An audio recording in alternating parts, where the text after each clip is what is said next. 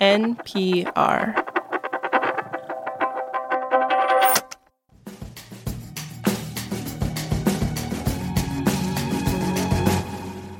So we've been talking a lot about the influencer economy here on The Indicator, and it got us thinking about this particular corner of the influencer world. Hey y'all, it's Thrifty Tiffany, and welcome back to my channel. Today we have a Dollar Tree haul, and I am Dollar store hauls. And they're kind of this perfect window into why so many people love these discount chains, because you can buy so many different things for cheap, and influencers know it. There's gear for preppers. Today we're going to talk about 10 survival items that you can buy at the dollar store. To home decor. Dollar Tree. So these are wine bottle shaped decor pieces. So these are really fun for decor for your space if you are a wine decor fan. Ooh, I don't consider myself a wine decor fan, but I think I could be converted. Well, Stephen Bisaha, hello Stephen, is joining us today from the Gulf States newsroom. This is a family of public radio stations in Mississippi, Alabama, and Louisiana. And Stephen is here to talk all about dollar stores. Yeah, it's good to join you, Waylon. And we've heard for some time, for all you could buy at dollar stores, there's something really important that you can't. Fresh produce. Sure, maybe there are a couple bananas or apples at the counter, but they often sell little to no produce that isn't canned or frozen. Dollar chain critics also accuse the stores of making it harder to recruit grocery stores. Essentially, it's this 1-2 punch against public health. Fewer grocery stores filled with fresh broccoli, more dollar stores filled with packaged or processed foods. So in 2019, this movement started to ban dollar stores, with dozens of cities joining in. But 4 years after that trend picked up, it's worth asking the question, are dollar store bans a good idea, and do they even work? This is The Indicator from Planet Money. I'm Waylon Wong. Today, a trip to 2 cities to answer those questions.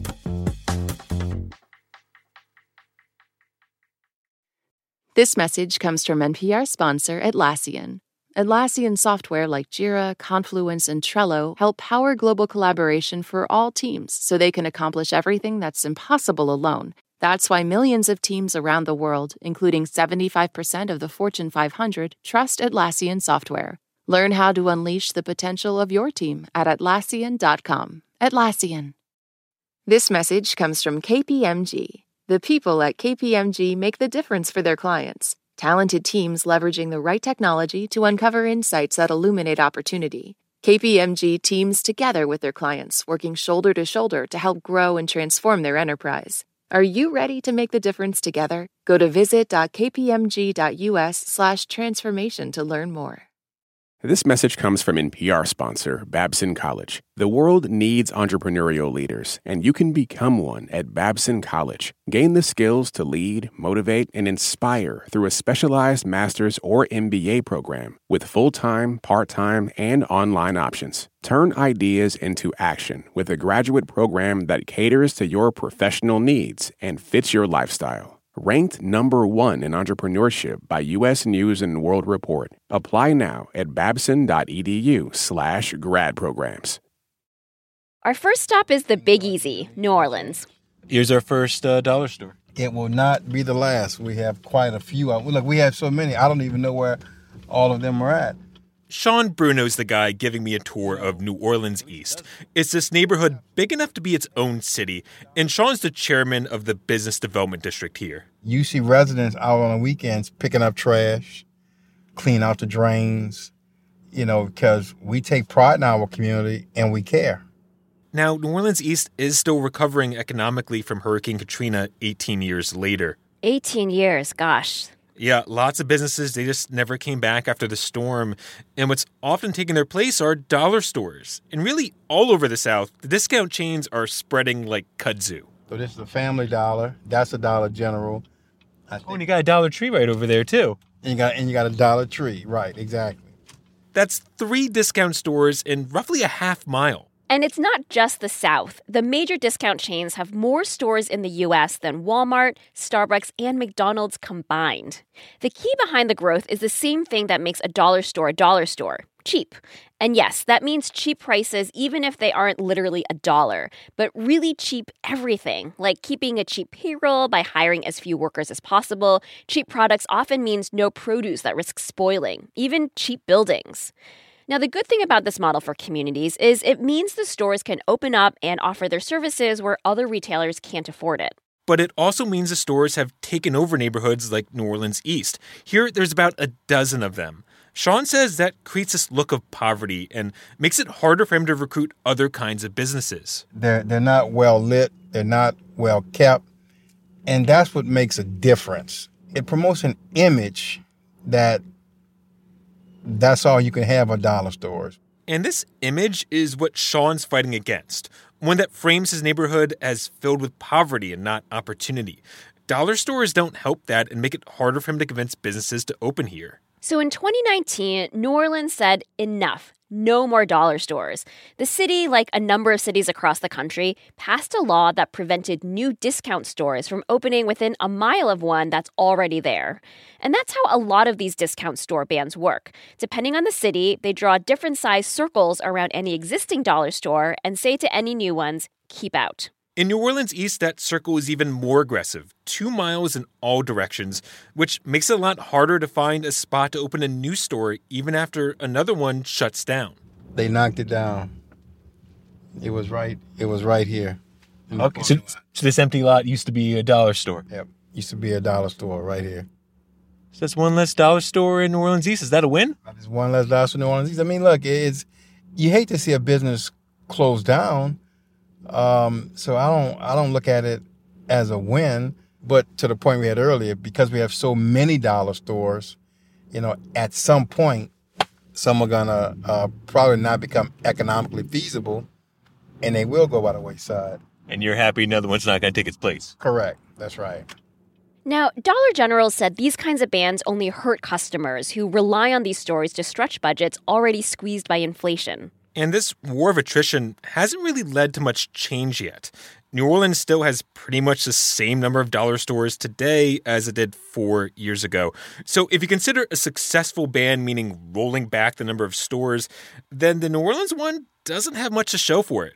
But not ending up with more stores is actually kind of impressive. I mean, just think about this. Dollar General opens about 3 stores a day. That's thousands of new locations since this ban started. So for New Orleans to not have any more after all that is a victory for supporters of the ban. Victory might be a bit too glass half full here. Maybe a draw?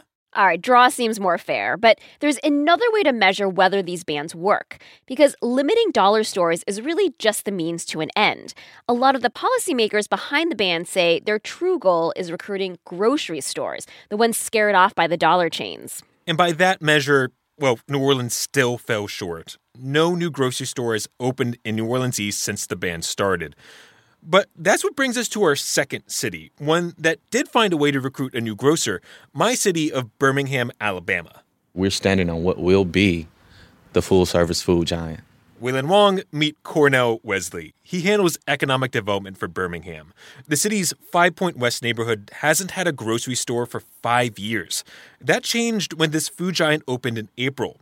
When Cornell and I spoke before the opening, he had this big smile. Yeah, man.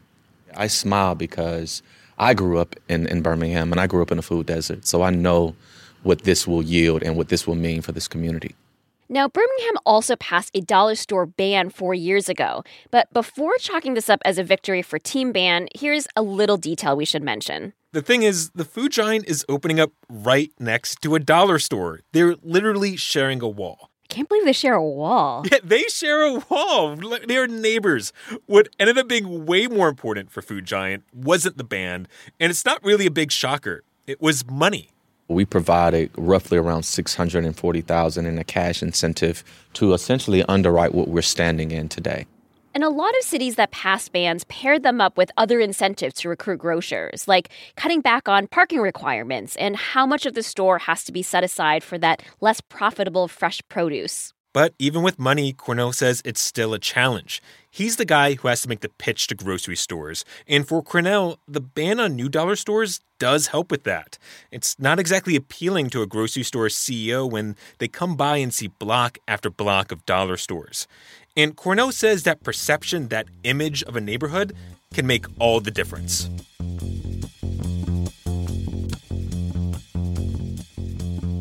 This episode was produced by Viet Le with engineering from Catherine Silva. Sarah Juarez checked the facts. Kate Kincannon edits the show, and The Indicator is a production of NPR.